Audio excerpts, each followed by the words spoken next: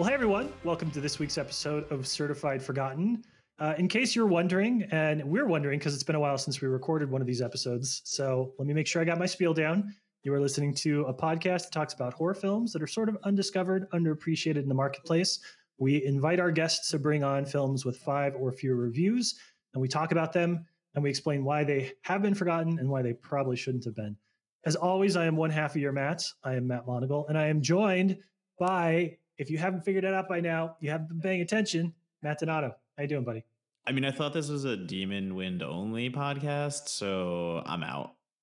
Well, the important thing here is that without giving too much away, tonight you are getting a movie that is in the general orbit of Demon Wind in terms of good comedic bits and like 80s, 90s fun, goopy horror. So I think this is Demon Wind adjacent. Can we agree on that? We can agree on that. And I didn't even mean to give you that segue opportunity, but I think that's just how in tune we are as co-hosts, that I will set you up and you'll spike it down without us even trying. They were just like, we're like, you can't see it, but I got my 2 fingers crossed. We're like this, man. We're good at this by now.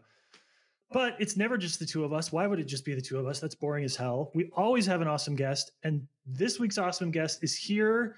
And it's so appropriate that he kind of chose a musical, which a quasi musical. I love that element of that. But Donato, I'm going to let you do. The introduction here. Yeah, man, I do the introductions all the time over here, and this one is no different.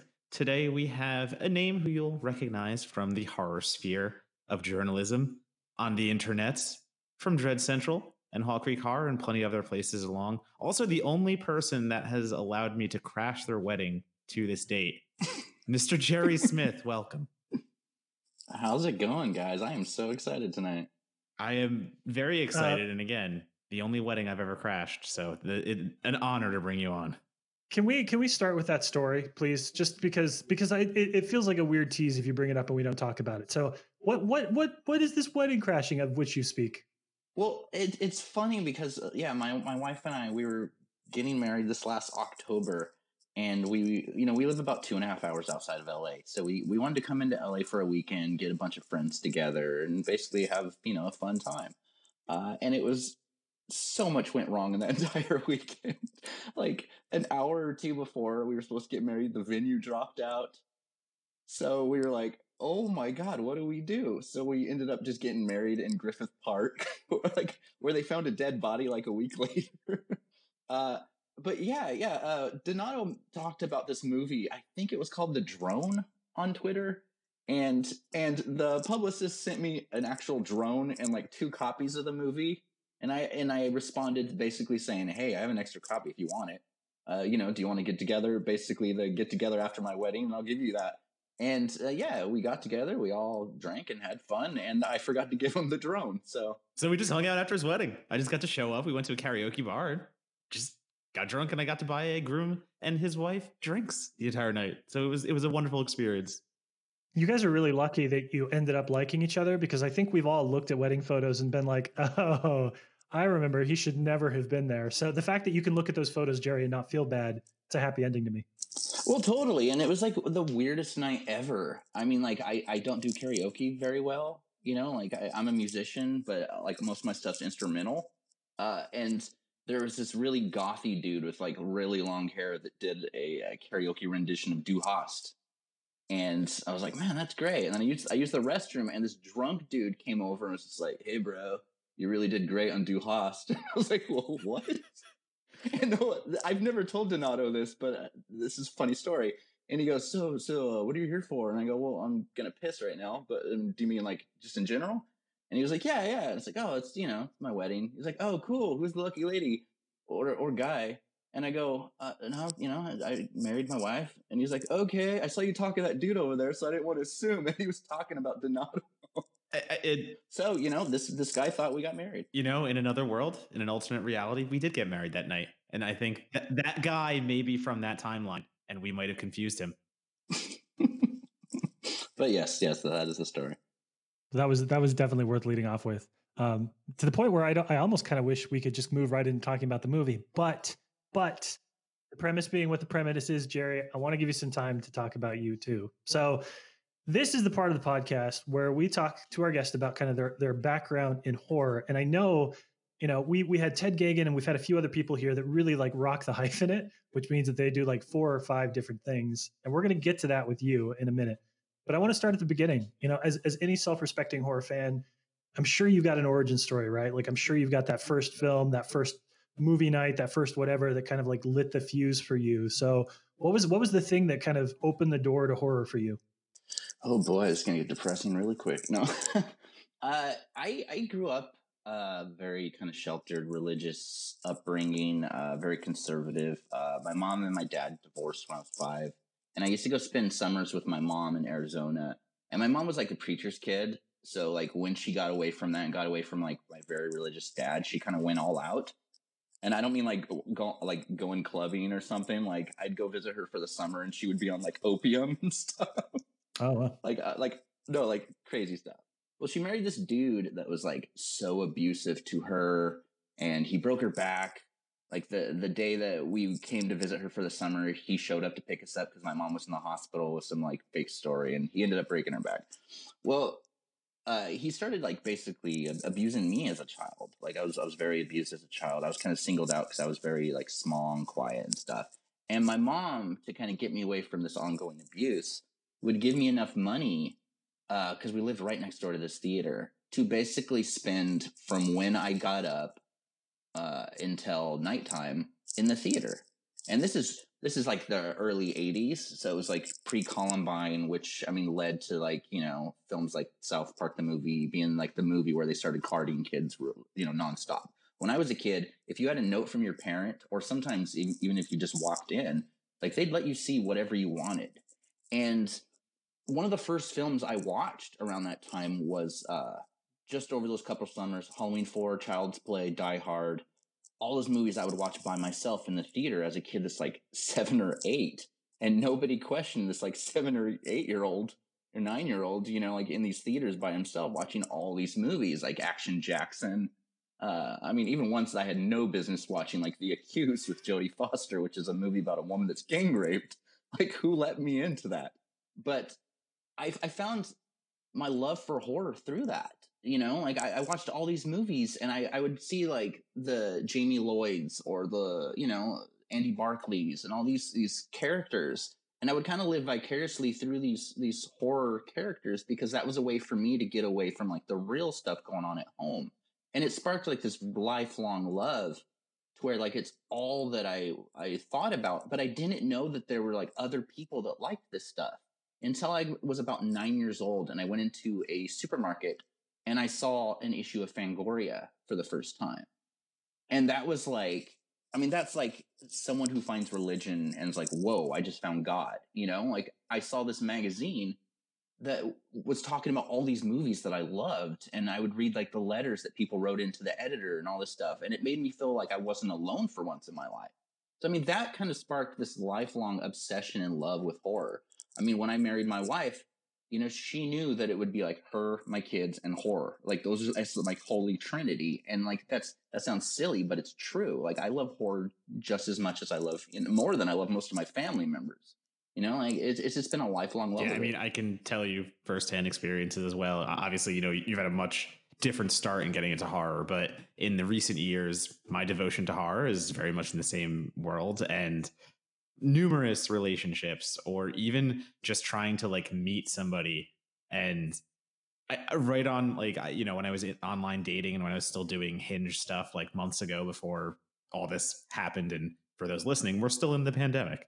But while that was still a thing, and it's August 17th. August 17th, still the pandemic. We're still in this. But in any case, when I could still go out and I could do these things, I had plastered on my Hinge profile like horror journalist, loves horror movies, watches them a lot, pretty much part of my life. And the responses I got gauged from girls who would match with me just to ask me things like, hey, so like, I don't really want to match with you. I'm not even joking. This is just an actual message. She's like, I don't really want to match with you. I just want to know why you watch these movies. And I was like, all right. I gave her like a paragraph long response to be like, this is why I do it. Fuck it. You're just going to unmatch me anyway. And she goes, cool, thanks. And then just immediately unmatched me. And I was like, all right. But then also to the other sense where it's like, I plaster this stuff all over my profile, and, I go to meet up with somebody and we're talking, And I bring it up because we've been talking on the app for a week and a half. Like, we've had good conversation. Obviously, you must know I'm a horror person because, again, I have it everywhere. And then the end of the date comes and she's like, I mentioned horror in some way. I mentioned going home to maybe like watch a screener. And she's like, oh, I can't even watch the trailers. I would never be able to watch a full horror movie. And I'm just like, we just went through all this. I'm like, we just went through everything. And you're going to get to the end of this first date where I'm like, all right, this is actually kind of cool. And that's what you're going to leave me with. And again, we never talked because how can I? Like, this is a thing that is part of me. Like, it was part of why my last relationship even kind of fell apart a little bit. And I think it's a thing that, we think it's weird and we say these things like we think we're alone in it, but nah, I think more people have that perception than we actually assume. What's funny is like I met my wife on Tinder, and I remember I was at the point of my life, like, I've been divorced twice because I was in like really awful relationships. And I got to the point where it's like, I'm going to make the most, not offensive, but like a Tinder profile that's basically going to like tell someone, hey, this is all I care about, like move on, basically, almost as a joke. And like the only person that was never like, I didn't match with anyone really. Like, my wife's the only one I matched with, but like I almost had my profile hyping up horror that much just to like save someone else that time, like I've been in so many things in my life where like someone's like, oh, that's cool, but when they see how much you're into this stuff, it's just like, okay, you're kind of a weirdo, like why do you constantly talk about Ted White? Like, who's Ted White? You know, like I'd look up the credits of like, oh man, Dick Warlock did the stunts on this. Yeah, he was Michael Myers in Halloween too. And I'd look over and like a family member or someone would just be like, what the hell is wrong with you? Like, yeah, I mean, family is a totally different subject because I've recently had a conversation with my parents who know that I've been doing this writing thing for about 8 years now. And I feel like I'm getting better at it every day. And like, I'm doing pretty okay for myself. And this was not even weeks ago. We were talking and I forget why it came up, but there's just the offhanded comment from a parent like, yeah, but we would wish you'd stop writing about so many horror and gross things and like really take yourself seriously as a writer. And I'm like, what? And then it goes farther like, yeah, we just want to see you succeed as a writer. So we want to see you write about more like, normal stuff. And I'm like, number one, are you paying attention to anything that I'm getting successful on? Number two, it's like the weird and the normal is always the context. It's always, oh, well, people that are really into horror, it's weird, it's a weird thing. But those people that are obsessed with romantic comedies and glamorizing this like Hollywood romance, I think that's weirder to believe in than horror films. Oh, most definitely that. And like, to be completely honest, I can't see myself going to like a walk to remember convention. You know what I mean? I'm not going to go to a Nicholas Sparks convention and be like, oh man, these are my people, but you go to a horror convention and like, it's kind of beating a dead horse. We've all said this as horror fans, but you go to a horror convention and you find kind of like your tribe. These are people that will never judge you. That, that you could talk about the most mundane, meaningless to most people things that mean a lot to us.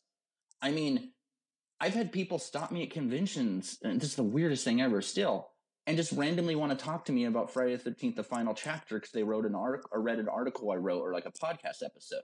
Like, you can't go to like any other convention or a group of people and find that kind of fulfillment in these friendships and these like acquaintances that like, you know what I mean? Like, horror's always been like the thing that brought me out of my shell.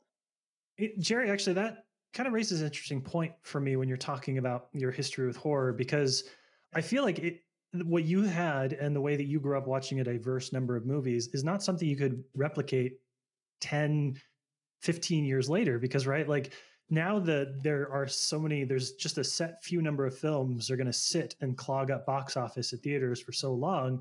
Like, the idea that you could go in 3 different times a week and see 3 completely different lineups just doesn't exist. So do you think that kind of adds to like the adventure element, that you weren't just looking at the same movie on the marquee week after week, but like you went in and stuff was different day to day? Well, for me, what made it so magical is that it was pre-internet. It was pre like so many things. So I knew nothing about these movies that I would go watch every day. It was like blind watching every single movie because I was so young. I had no idea that Halloween 1 through 3 even existed before I saw 4. Like, you'd go in there, you'd see a poster and built, and I think that's what like really sparked my love for posters. Like those posters made a young, me, just it transported me into a different place, and it made it such a huge thing for me day in and day out to go see these movies. I'd watch Predator followed by Revenge of the Nerds 2, like movies I had no idea what I was going in to see. And I'd come out like such huge fans of some of them, and the ones that I didn't like, I'd walk out and be like, oh, at least I saw something. And that's something that like it can't be replicated or duplicated these days. My kids, they know everything about a movie by the time we go to the theater or the drive-in to see it, and I feel like that's lost on. Well, let me ask about your transition onto the other side of the business too, because definitely you're a huge fan. You grew up watching this stuff. You've got a diverse group of tastes that's super important to you. But later on, I mean, you're a film critic. You're a musician. You're a composer. How did you? At what point did you realize the question that I usually ask? At what point did you realize that you had something to contribute back to this genre? I was in bands before I started writing professionally. Like that was always like something I didn't know that there was, film writing. Other than like the books that I would read. I didn't know that that was a thing. In the early '90s and that kind of stuff. So I kind of gravitated towards music. So I was always so into soundtracks. I mean, John Carpenter, Alan Howard, uh, so many different people. Tangerine Dream. Growing up, those were like idols to me. So I'd always get into music. I learned how to play keyboard, piano, guitar, bass, basically anything but drums. And so I kind of followed that for a long time. Got into some really awful screamo bands. Opened up for Fall Out Boy once, which was really weird. Uh, and that was just kind of the trajectory that I was going on. I figured at some point I'll be in some shitty band that would go on tour. Some people would like us. I would hate it. I would eventually quit to do my solo thing with like instrumental shit, and that would be my life.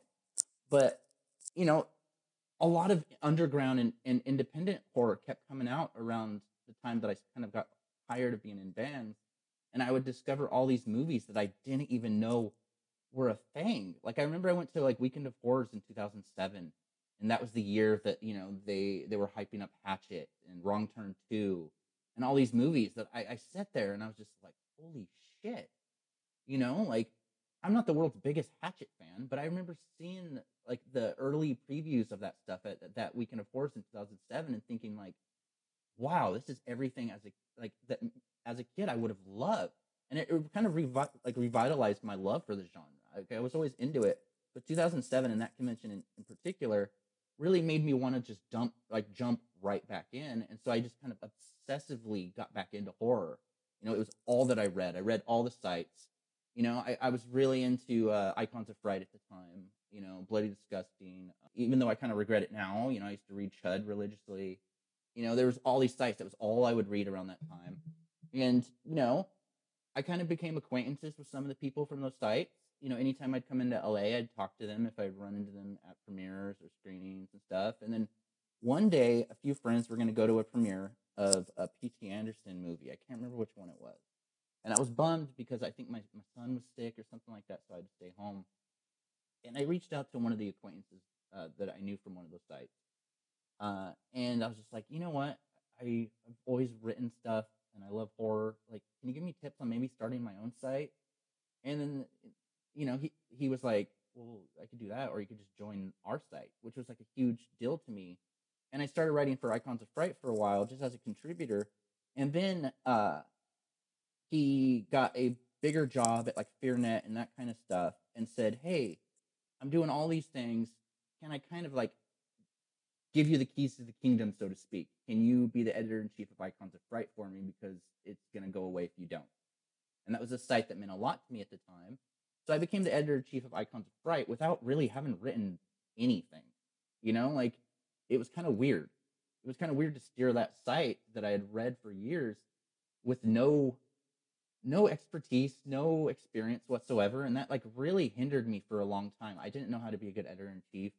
I to be honest, I was kind of a dick for a while, and that's something that I really regret. But like that opened up doors for that, and then Rebecca McKendry gave me a chance at Fangoria, and that led to Rebecca McKendry basically giving me a chance at Blumhouse.com when that started, and Delirium Magazine, and led to a lot of other things. And it's basically been this like ripple effect of one person kind of like giving me a chance and so on. And early on, and I think this is very important. Early on, I had this like, I read all these sites that had this kind of like, I was super into Ain't It Cool, and I read all these writers, and I think the first couple years that I wrote, like I started about a decade ago. The first couple years I wrote, like it was just basically me aping those styles, like sarcastic, kind of negative, that kind of stuff. And like I think it took like good editors to say like, dude, like that's not your voice. Find your own voice. And I think that that's something that like when people realize what kind of writer they are and what kind of writer they aren't, I think it's very freeing. And I think throughout the years, I've kind of discovered what kind of person I am as a writer. Like I'd rather lift things up than tear them down. I'm a pretty positive person in my day to day life, so like it kind of weirds me out to look back at those early days and be like, man, you were kind of a dick. But yeah, it's basically been this person gives me a chance, then this person, and so on and so on. Yeah, I mean, the voice stuff is super important. As someone who in college was reading Ain't It Cool probably just as much as you were, and at the time, that was what we were being told is one of the big sites and one of the big, I guess, places to get anything involved in the multimedia world via news, reviews, and things of that nature. And I know some of the writers and things like that, but those sites are also, number one, like we call them sites, but they're kind of blogs. And I think we have to take that a little bit serious, where I'm not knocking on blogs or things of that nature. Of course, we all write for blogs. We all do stuff like that. But I do feel like in that time, in that popularity sphere, when the blogs were becoming popular and taking over, negativity was a lot of what people wanted. And it sucks because it worked and it was able to sell things for a while. And that was just a byproduct of the internet at that time, and internet trolls. And, you see some of these sites now with these devoted followings still, and you see what their commenters are like, and you see all these things, and you're like, wow, I never noticed that at the time because it was just normal. But now me looking back at what I used to read on Ain't It Cool, and I'm just like, oh, wow, we've really come a long way. And that, again, that voice is so important because it's not writing what you think people want to read or hear. You start to write for yourself because you're like, I don't want to be part of this. And you start to write how you want to be heard and how you think it should go. And that's the most important thing, because aping somebody else's work, you're just being another version of them when you're robbing the world from like the first version of you. Oh, totally. And like I said, it's so freeing. I remember when I finally it wasn't like a profound thing, but I remember like one day I was just thinking like I'd rather write like this. And I feel like that's when my writing got better. Like it used to be like very short little like snappy things. Because I thought that's what people wanted to read. Like cuz and I think the popularity game really affected me early on. Like coming into the whole writing community or like the horror community, you know, the popular people were always the ones that were very sarcastic. It was always the ones that were like, would jab at people. And it was just, and I feel like I was so consumed with that, the popularity game at first, that it completely just, it made me like, I wasn't original. I wasn't anything to read whatsoever. Like, I look back at some of the early things I wrote, and as a reader, I would have commented negatively on those.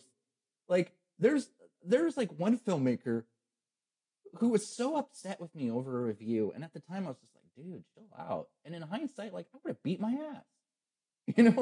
I would have beat my ass if I read that. And I remember like a couple years later, after I kind of like realized where I was going wrong, I had to interview that filmmaker. He was not stoked on me. But like I feel like even when you try to write with good intentions, I feel like it could backfire sometimes. Like a friend of mine made a movie, and I was talking to him. I did a set visit, and I won't name who it is, but I did a set visit, and he was talking about this kind of term that he created, and it wasn't saying that this is a thing. It was like, this is what I realized about these movies. I'm gonna call it Death Wave. And I was just like, that is interesting. I go, would you mind if I wrote an article about just the idea of it and interviewed tons of people and asked what their thoughts on or would be on it? And he's like, yeah, of course. So I interviewed dozens of people, filmmakers, writers, whatever, about whether they agree with this thing or they disagree with it. It was for Blumhouse.com. I wrote the Death Week piece. And I remember the entire horror community hated me for 2 weeks at least. Like, I had certain filmmakers that I loved tweet, man, and they would repost my article and be like, man, this is the reason I don't want to do horror films anymore. This guy, like, you gotta like walk the line of like finding your voice, but also realizing like when you're writing something that will kind of unintentionally piss people off. Like, I'm not saying like safe coat everything you do, but I feel like when it comes to writing, like you write for yourself, but at the same time, you have to realize that like what you put out there has an effect on people. Yeah, I remember the Deathwave piece. Don't you worry. I think I was at Fantastic Fest when it broke, and I was hearing the Deathwave reactions from just everyone at Fantastic Fest. So not envious of that situation by any means. Well, I really want to talk about this for the rest of the evening. But Jerry, you brought a film, and I'm gonna do a little bit of a spoiler here. You brought a movie that Donato and I actually agree on, which never happens on this podcast. So I think what we should do is we should take a moment here and let's pivot to talk about today's film, Cast a Deadly Spell. So when you guys come back, we're going to be here and we're going to talk about this movie.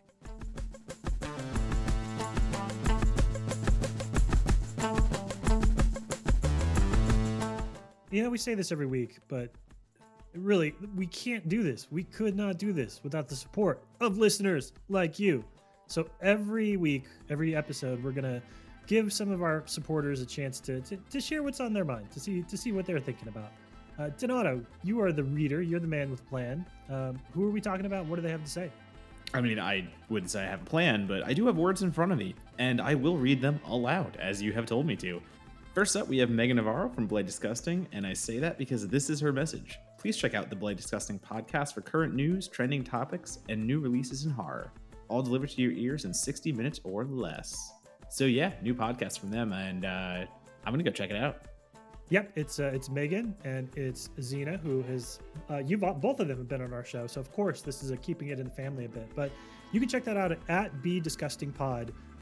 It's a kind of a gross name, but it's Bloody Disgusting Podcast.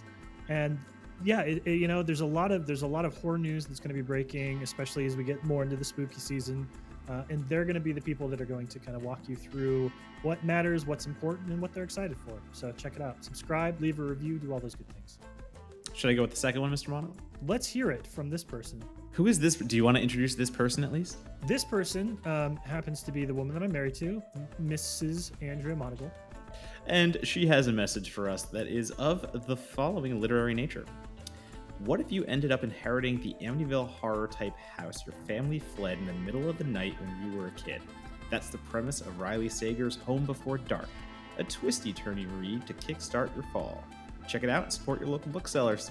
Yeah, so this one's fun for her, but also for us a little bit. Riley Sager is kind of a best-selling horror author, and it's just so happened that Andrea has managed to copy edit all the books that he's produced. The first one, Final Girls, is one that I think got a little bit of buzz in the horror community, but he's a really fun author, and because she worked on his first book and she had an opportunity to get it hyped for it before it was actually released and created a bit of buzz, sometimes you develop those authors and you keep an eye on them along the way. So Riley Sager is very much a writer of note in the Monagle household, and if that premise, Amityville horror, family values, if that is attracted to you, she's not really a spooky book reader, but she really, really liked it. So highly recommend it. If I had time to read things in addition to all the screeners and everything I watch, I would gladly check this one out. But could put this on the list for, hey, maybe someday I'll be able to read things again. So there you have it. Famously illiterate Matt Donato will not be reading any Riley Sager novels, but for the rest of you, you got a podcast, you got a book, you know what to do next. Let's get back into the show.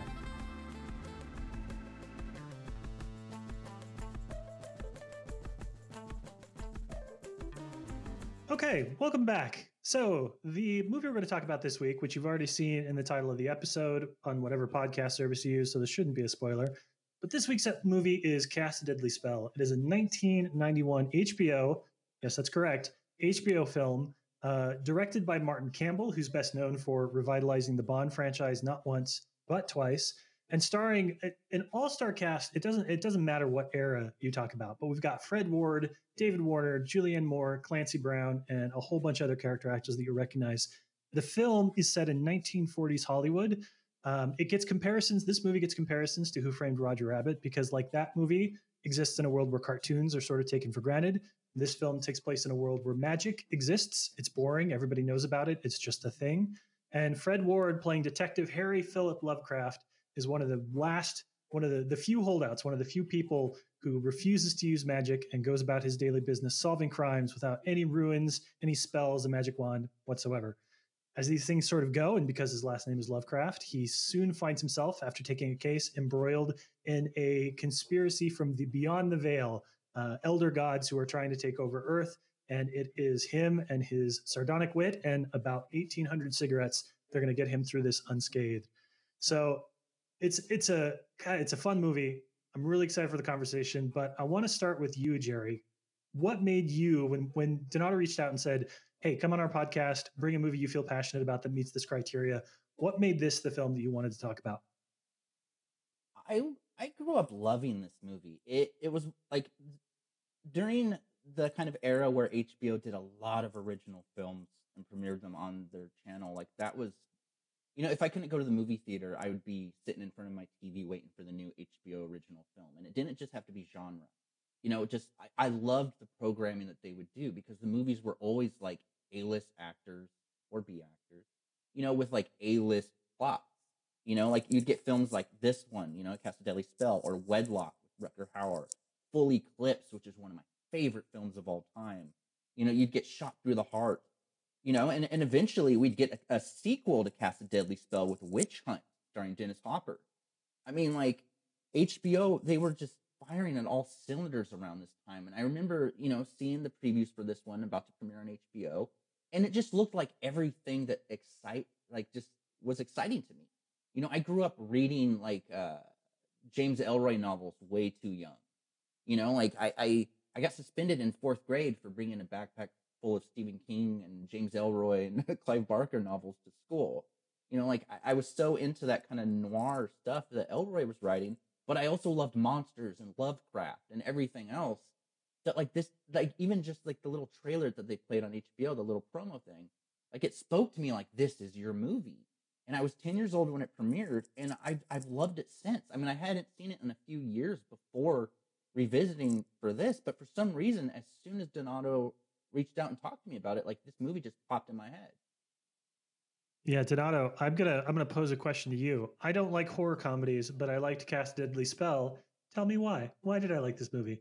I am honestly shocked that you liked it because, Jerry, just so you know, again, me and Monocle have a very different range of films that we appreciate. And I am the horror comedy guy. When Patchwork was one of the episodes, that was one I loved. He didn't. He is the period based doom and gloom, take me to a medieval setting and make me feel things kind of horror person. And he will always be that. So I don't understand why you adore this zany, like half Gremlins, half freaking Dick Tracy mashup that has magic. Like, almost, there are scenes that this feels like a Naked Gun movie where magic is just happening in a police station and no one cares because this is just normal. And they cut to the werewolf and they cut to the vampire, and it is all so ridiculous to the point that there is a scene where it's just blood rain. It's not regular rain, it just starts raining blood. But I'm going to say you enjoy this monocle because of the way that it is so mundane about it all. I think that was the way you said it before, the way that magic is just a part of life now, and the way that it's a pretty solid noir narrative. And then you throw It really it is. It's a great noir narrative. Fred Ward, as you may have said off the podcast, and you probably will say many times in the rest of this episode, needed to just be a noir actor. He was an amazing detective in like the Gumshoe era. And it is so of a time of horror films that we have not seen in so damn long, where the commitment to a tremendous gimmick, I'll call it, but it's not a gimmick, it's a universe. The world building is very engaged. It goes practical as much as possible with these giant creature effects like gargoyles and lava monster, like all these things. The way that it goes full force, big budget into a story that would now get like maybe 1 million if you're lucky. I think again the magic is here with not to make a pun about a movie called Cast a Deadly Spell, but it is magical the way that it pulls everything together and it goes full force. Also, like, see, I'm not a huge fan of horror comedies either. Yay! Thank you. And I am very much a doom and gloom person. But I think what makes this film work so well with me is there's great comedy in here, but it's played so straight and deadpan that like it feels almost endearing. Like there's actual lines that I have memorized from this movie based on the performances. Like Fred Ward's delivery is so just on point with it never feeling like a joke, even when it is. Because like the Naked Gun's silly as fuck. But it's so much fun to watch because Leslie Nielsen plays it so straight that adds to the humor. And I feel like in horror comedies especially, they're played for specific laughs that sometimes it's over the top. And I think I prefer horror comedy where it is played straight. Yeah, I think you nailed it on that one, Jerry, because it's the deadpan of Fred Ward. And I've talked about, I think the first horror film that I really remember seeing was Tremors 2. I came to the genre super late. And so I'm predisposed to not only like Fred Ward, but like Fred Ward when he's already in sort of a stoic, campy space. But specifically with this film, I think part of it is the fact that, yes, there's huge gags where he gets handed some business cards about a dance center and keeps handing the wrong one to clients. And they all look and they're like, oh, I'm not really into dance. Then he has to like go back. Like that's silly jokes. That is 100% Police Academy, like style of Naked Gun kind of jokes there. But it is done to what Jerry said, it's done completely deadpan. And the entire thing is filtered through such a dedicated homage to a period of Hollywood films that even when it's being wild and funny, that wildness and funniness is still in service of a type of film that you know well. So it's always adaptation, it's always interpretation, and it doesn't ever feel like they're doing things that are just supposed to be goofy for goofy's sake, because all of it is kind of steeped in your knowledge of both the horror genre and 1940s noir, and the commitment to those bits is just ever present. The difficult thing with horror comedy a lot of the times is you establish the joke early and you leave yourself no place to go. And by the end of it, about 2/3 of the way through, you're like, it's not funny anymore. And so now it's just sort of violent, but I've seen better, so I don't know how I feel about that. And because this is always a noir first, that part of it carries the entire film through. And when it's funny, those are good moments that stand out from the core. They aren't like the thing that's supposed to maintain the movie all the way. Yeah, and I want to go to the practical effects very quick because this is something that's very near and dear to my heart. You know, whenever we talk about a movie, you're going to get another star out of me on my review if you're going all practical and doing it with a certain kind of energy that again, we don't really see a lot in mainstream horror anymore. It's become more CGI heavy, and as technology gets better, CGI makes things a lot easier, and that's just how films are made now. And it kind of sucks when you go back to a 90s era film. Again, this is 1991, and you have these moments where to reference the mechanic again with the gnarly teeth, he just kind of kicks open the car that he's working on, and there's just these little gremlin puppets just eating everything, just like chewing on like wires and pipes and things like that. And it's such a jarring moment because, yeah, they're obviously like Henson puppets. Like it's so obvious they're not real gremlins, but also they're not these dumb little CGI monsters that look like they don't belong there. It's somebody working these things, bringing them to life, and it adds to this level of just artistry. And I'm going to call it artistry because it may look silly and bonkers and weird, but it's silly and bonkers and weird, and it's still done with so much love. And that continues throughout just these little gremlin puppets to the gargoyle, who is an actor in a full performance suit. And there's this ridiculous moment where the gargoyle murders somebody in cold blood, and Fred Ward's character has to stop him. So he starts shooting him. And the gargoyle, he goes to get shot like for the 10th time, and he just crosses his arms and looks at Fred Ward and does that emotion of like, you're really going to shoot me again? Haven't you done that 10 times and it hasn't worked? So Fred Ward kicks him in the balls or whatever the gargoyle equivalent of testicles would be. And for some reason, it works. Like bullets can't penetrate his skin, but still, if you get kicked in that area, you're going to take a gargoyle down. It's such an insanely ridiculous moment, even for that film. But because it's all this practical and because it's all these people in costumes and this almost Halloween-y vibe, it gets away with it. That, and I believe in this world. And I think that that's what makes this film so unique to me. Like, I remember watching Gangster Squad, like, and thinking, like, I don't buy this fucking movie at all. Like, at all. None of these guys would be these characters. Every single actor in Cast a Deadly Spell, I believe in this film. I believe in the monsters, too.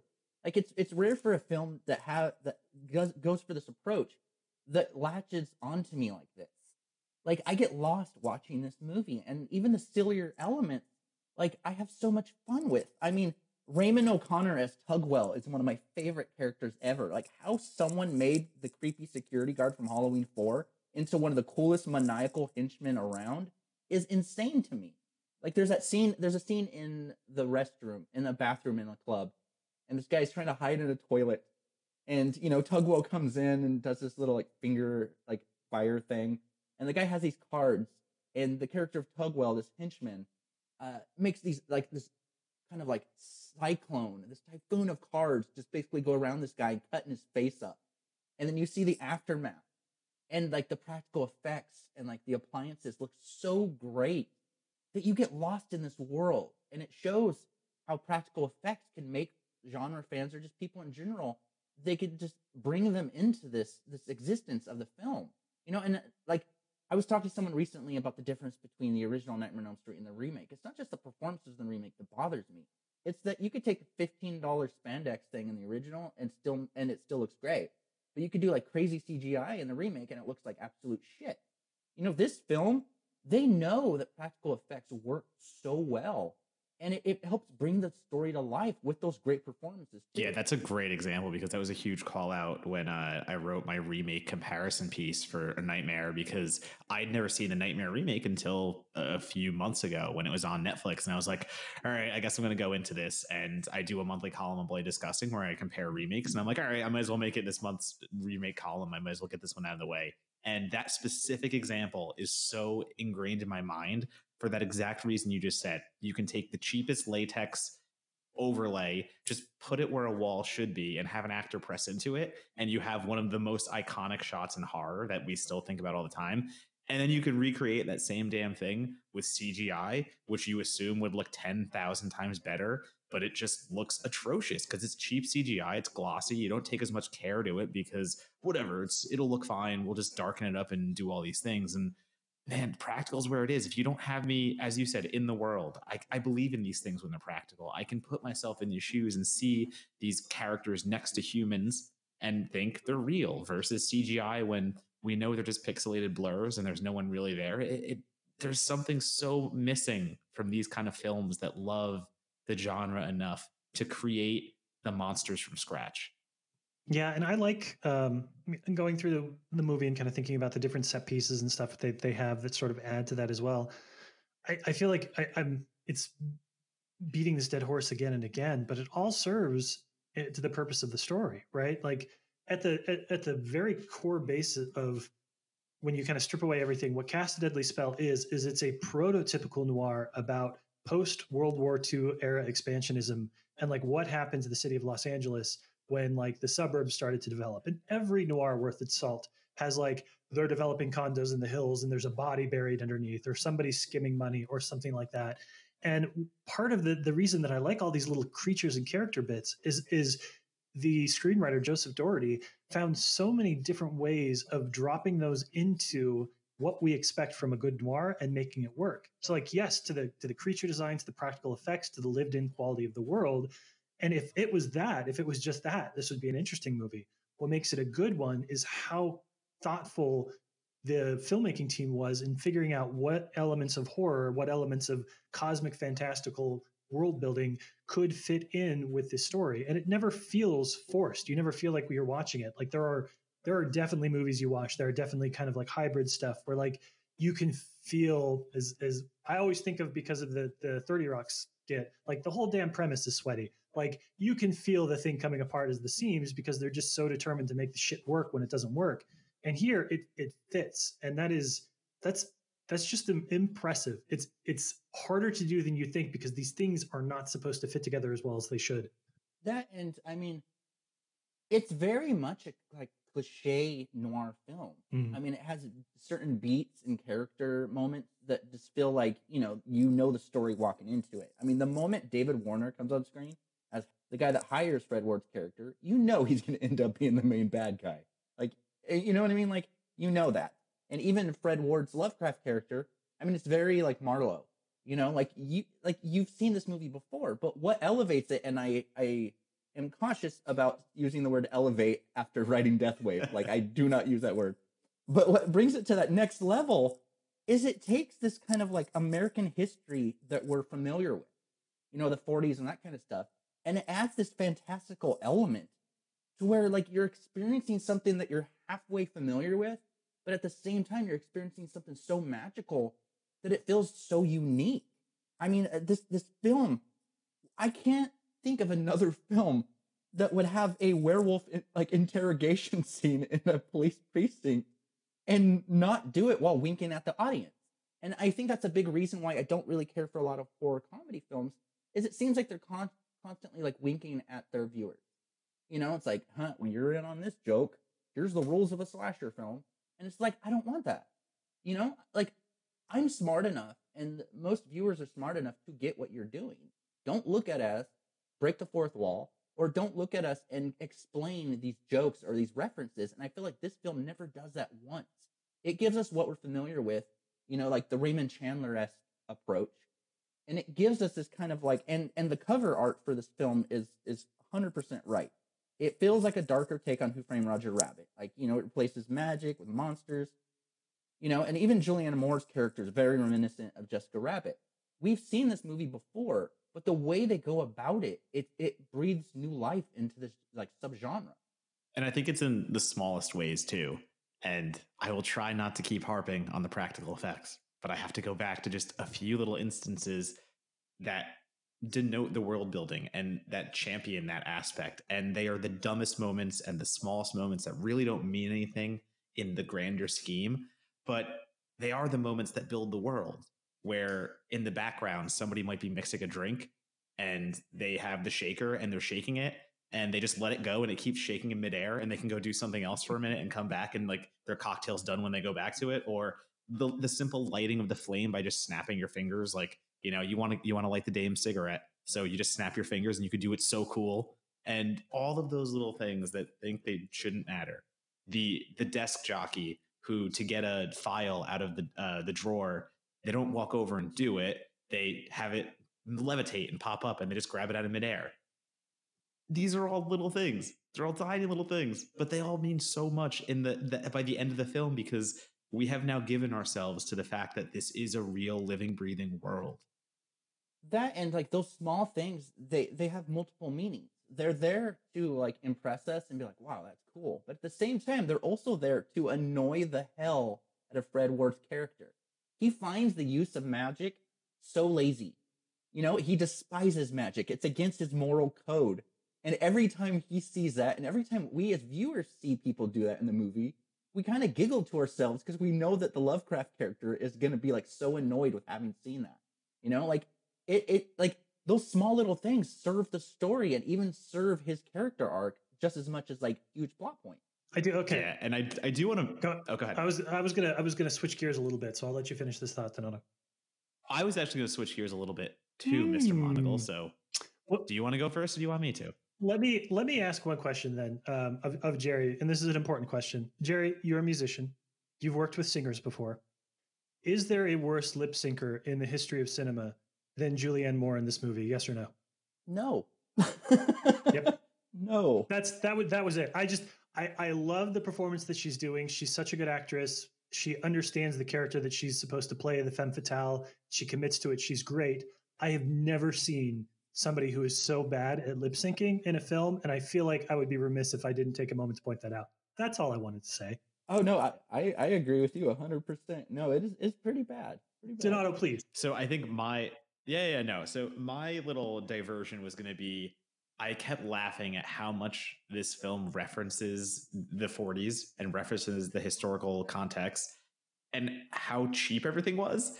It goes out of its way to tell us how cheap cigarettes were, and like it goes at like, oh, this is 1948 or 30 cents to send a postcard. Like, did we really need to know? Is that cheap to send a postcard? Like, no, we didn't. But even even the main character, Fred Ward's character, dropping something like, oh, you're gonna have to pay me $40 a day, and I know it ain't cheap, but, and it's like, but no, that is pretty cheap.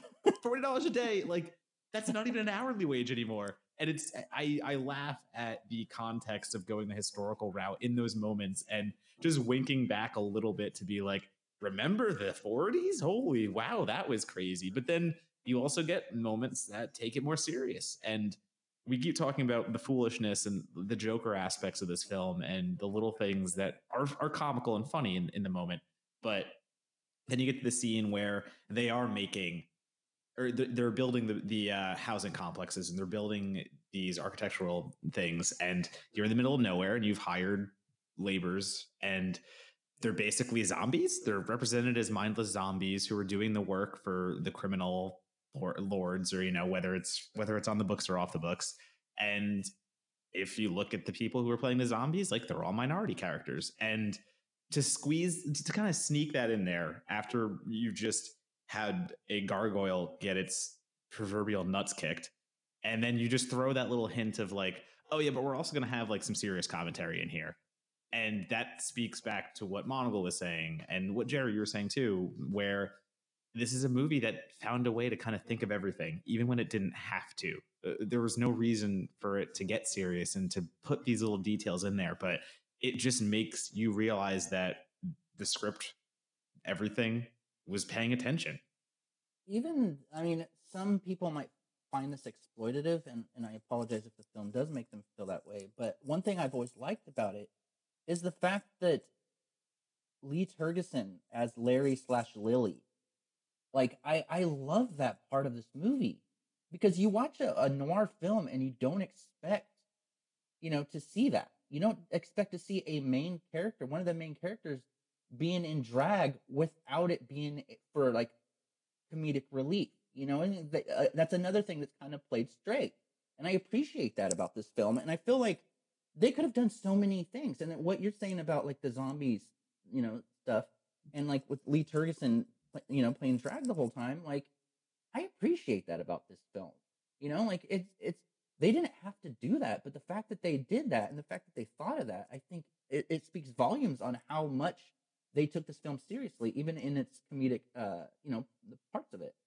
Yeah, it's complicated, right? Because I can imagine seeing this as a contemporary audience member, and Donato and I have talked about this on the show, that the trap that we sometimes fall into as horror fans is we have waded in the worst, the most uncomfortable, the most politically incorrect, the most just like outright bigoted and hateful stuff that has existed in addition to the good stuff, but it has existed in history for 100 years, right? Like a lot of horror has bartered in cheap jokes, it's bartered in shock value, it's bartered in like offensiveness to sell the scares.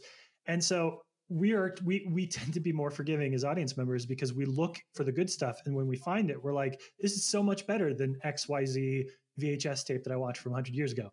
If you don't watch a lot of this kind of stuff, and if you come to this, if you're not familiar with noir, if you're not familiar with horror, and you come to this, the fact that there is portrayed in a 1991 film and a 1940s quote unquote adaptation, a positive role model-esque gay couple is really powerful. There is a lot of a gay panic from Fred Ward's character. There are some really uncomfortable sexual politics involving the daughter of David Warner's character that probably are best if we don't remark upon those, because they're sort of integral to the ending, but they're also extremely gross. So there is that to put there. But at the same time, yeah, it's like Donato and Jerry, like you guys were saying, like it has this understanding of what it means to be worker class in America, and the fact that in this world, being dead does not end your servitude for like the rich folks that are doing that. It has this consciousness of class, it has this consciousness of race and gender and how it fits into this world. And you don't need to do that. Like I recently watched for the first time Bright. Bright is a stupid fucking film that has a really admittedly interesting premise. It takes this world where it has a built-in allegory for what it is like to be different in America, and it does nothing with it. And I was struck by how in 1991, 20 years before, more than 20 years before Bright came out, there was a film that was trying to do a better job of that, trying to portray a world where magic exists, where werewolves and creatures exist, and trying to like at least give the audience the impression that they've thought through this beyond just a surface level. And the fact that it does engage with that, I think there is value. My attitude is always, can you write a really good college essay about this? And I think if you took this and put it against the body of 1940s work or even contemporary 1991 horror cinema, I think this comes out looking okay. Oh, I agree 100%. And even on a, stylistically, like this film, it's shot so well for like a made for HBO movie, like the look of it is so just enthralling. I mean, it also has enough gradient skies to rival Tony Scott. I mean, like this, like that's one of my favorite things about the movie. It does have things to say, and it has excellent performances, and the practical effects are great. But like there's so much put into this film by every single person across the board, from writing to directing to performing to just the cinematography. Like this is a film that like I will go to bat for 24/7, like any day of the week, because like I really feel like this is a film that so many people need to discover because it's something really unique, and it's something more than like face value. Like you look at this film, you look at the cover, and you're like, oh, that's all right. But like when you watch it for the first time, you kind of realize that you're watching something really interesting that maybe you haven't seen before. Yeah, and I think everyone here knows my appreciation of the color filtration of the red variety. And as I'm watching that blood rain scene, it could have been done in a way that is not as effective as it was done in the film. It just looks amazing. You just have David Warner's character looking out the window, and it's now covered in this thick red liquid that's tainting his entire image. And at that moment, as we've already talked about before, you kind of know the way Warner's character is probably gonna skew at the end of the film, but maybe we don't know that at that point. But the way that it can tell that foreshadowing, ominous plot point through visual storytelling, and just you get that coverage of the red over his face as it just gives that like evil fucking vibe of just this amazing way of conveying that. And there's a lot of good reds in here. There's a lot of real good reds, and I really like it. I really like all of it. So let me ask, as we kind of round third and go towards home on this episode, usually at the end of the episodes, one of the things we talk about is why was this movie forgotten? What can we do to rediscover it? But the narrative here is really simple. And it's really simple because this is an HBO film, and HBO and Warner Brothers have just launched kind of their one-stop shop for every property that they've ever owned. Because this is an HBO release, the rights on this are super simple. It's owned by HBO. HBO doesn't need to license it. Nobody else needs to license it on their behalf. So this is, as long as there is a platform for HBO to show old movies, this is going to be one of old movies. I'm sorry, pre-2000 movies. This is going to be one of them. So let me pose the question to the two of you then. We know where this movie is. We know that it's on HBO Max, and we know that it'll stay on HBO Max indefinitely unless somebody decides they don't want to show it anymore. What do you think the rediscovery process is going to look like for people as people start to dig through and get through the obvious stuff, the Birds of Prey, the movies that they're excited to see because of the platform, and they start to go to those second and third levels because we've only had this streaming service for about a month now. What do you think the future looks like for Cast a Deadly Spell? Does this have its moment to enter sort of that canon of 90s horror classics in the way that maybe like not Demon Rin, but Demon Knight did? Does it have that kind of capability in it? I think so. I really do, especially upon like revisit earlier today. Like, I've loved this movie since I was 10 years old, but for the longest time, like, I hate to reference Halloween 3 or The Exorcist 3 and that kind of stuff, but when I was getting pantsed and given wedgies in 4th and 5th grade because no one likes those movies, and I was an idiot for liking a movie that didn't have Michael Myers in it, like it felt like I was alone in there. And for the longest time, I felt that way with Cast a Deadly Spell. But even within the last week or two, I've really seen online, especially on Twitter, people discovering this movie for the first time. you know. And I think HBO Max is doing such a great thing with putting a lot of these older movies that they released on their platform. I mean, that, and it's a world building film. I mean, if you like Cast a Deadly Spell, you know, 3 years later you'd get the sequel, like I said, Witch Hunt, which, I mean, Fred Ward isn't Lovecraft in that film. Dennis Hopper is, but it was directed by Paul fucking Schrader, you know, who wrote Taxi Driver. You know, like Angelo Badalamenti did the music for Witch Hunt. Like it's a 2-film series at this point that I feel like once it gets discovered, it's going to be a word of mouth kind of building of this fan base for this film. And I think it has the potential to be one of those films that gets reevaluated with time and becomes a cult classic, or just a classic in general. I mean, I could totally see so many retrospectives happen on this film. And I mean, dude, like, who wouldn't want to see a Cast a Deadly Spell / Witch Hunt double feature Blu-ray from Scream Factory or Arrow? Like, I can see these movies getting reevaluated in the way that, like, Rad is now. I mean, growing up, going to the video store, I would rent Rad on VHS all the time. And I'm so stoked that people are digging that movie now. I think Cast a Deadly Spell is on its way there too. Or we get the inevitable reboot starring Ryan Gosling. Oh, Lord. No, I think the streaming aspect is definitely in favor of Cast a Deadly Spell. As we talk a lot about these movies on Certified Forgotten, and half of them are movies you can't even get on Blu-ray or some on DVD at all, they are at a disadvantage, an obvious disadvantage.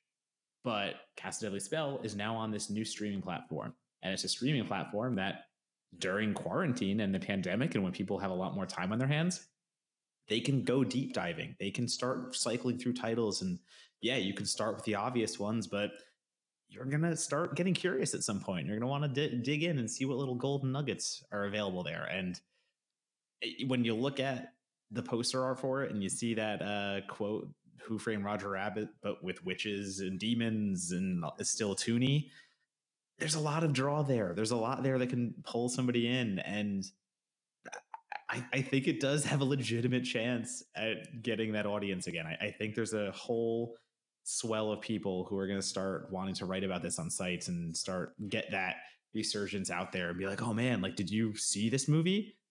The way that I kind of did with Demon Wind. I mean, I got to write about Demon Wind just because it started getting popularity again. How many years later? You know, I wrote my piece 2 years ago when it finally hit and it became this cult sensation that it quote unquote is now. But Cast a Deadly Spell is right in line with it. If anything more so, because it's entirely more accessible. It has all the elements we talked about between the comedy and the practicality and all these things. And it's also a good movie. I mean, I love my Demon Wind. I will defend Demon Wind until the death. But Cast a Deadly Spell does a lot of things right that Demon Wind doesn't. So as much as, listen, I know, and that's a heavy statement coming from me. We all know what that statement means. So I'm really into the let's start championing Cast a Deadly Spell to the point that, hell, we do get a reboot someday, because I think that'd be super fun in the right hands. Yeah, I'm with you there. I do, Jerry. I think you actually probably had the best point that I can think of on this, which is just like this access, getting it on HBO will allow people to see it. But what'll really move the needle on it is if and when one of those Blu-ray distribution boutiques decide to run with it. Like, you give this a really you give this a really good poster, you know, you redesign, because this, you know, this poster is not very good, but you give this a really good poster, you do a little bit of artwork, you give it, you know, the kind of the Mondo vibe, for lack of a better phrase, and a couple of special features and a really good transfer. And this is immediately, it becomes one of those like core selling properties for whichever boutique label has it, I think. So you get a little bit of buzz because it's on HBO Max, and you parlay that into a limited Blu-ray release. And then it is as canon in horror corners as anything else that's been released in the last 30 years. Well, I think we did it, guys. I think we saved Christmas and or Cast a Deadly Spell. Yeah. Can it be both? No, it's not Christmas horror. No, it can't. No, this is not Christmas horror. You don't get to do Christmas horror anymore. Though I am going to remember forever that you broke your pledge to Demon Wind, and you've cheated on Demon Wind. It's a sad day for all of us. So, Jerry, I want to say thank you for bringing us this movie, because this is one of the more fun ones, and the rare opportunity for Donato and I to agree on something, and a horror comedy no less, which is just boggles my fucking mind.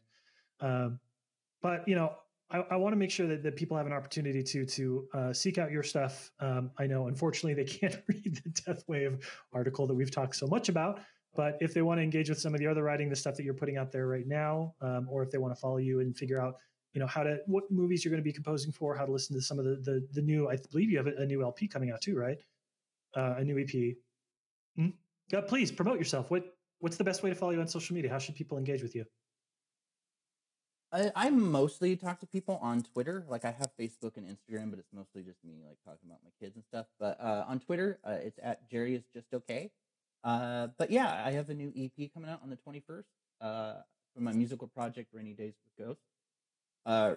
Yeah, we have a new EP called Submission Tracks. Yeah, we released the album cover last night with my wife's boobs on it. So hopefully people will dig it.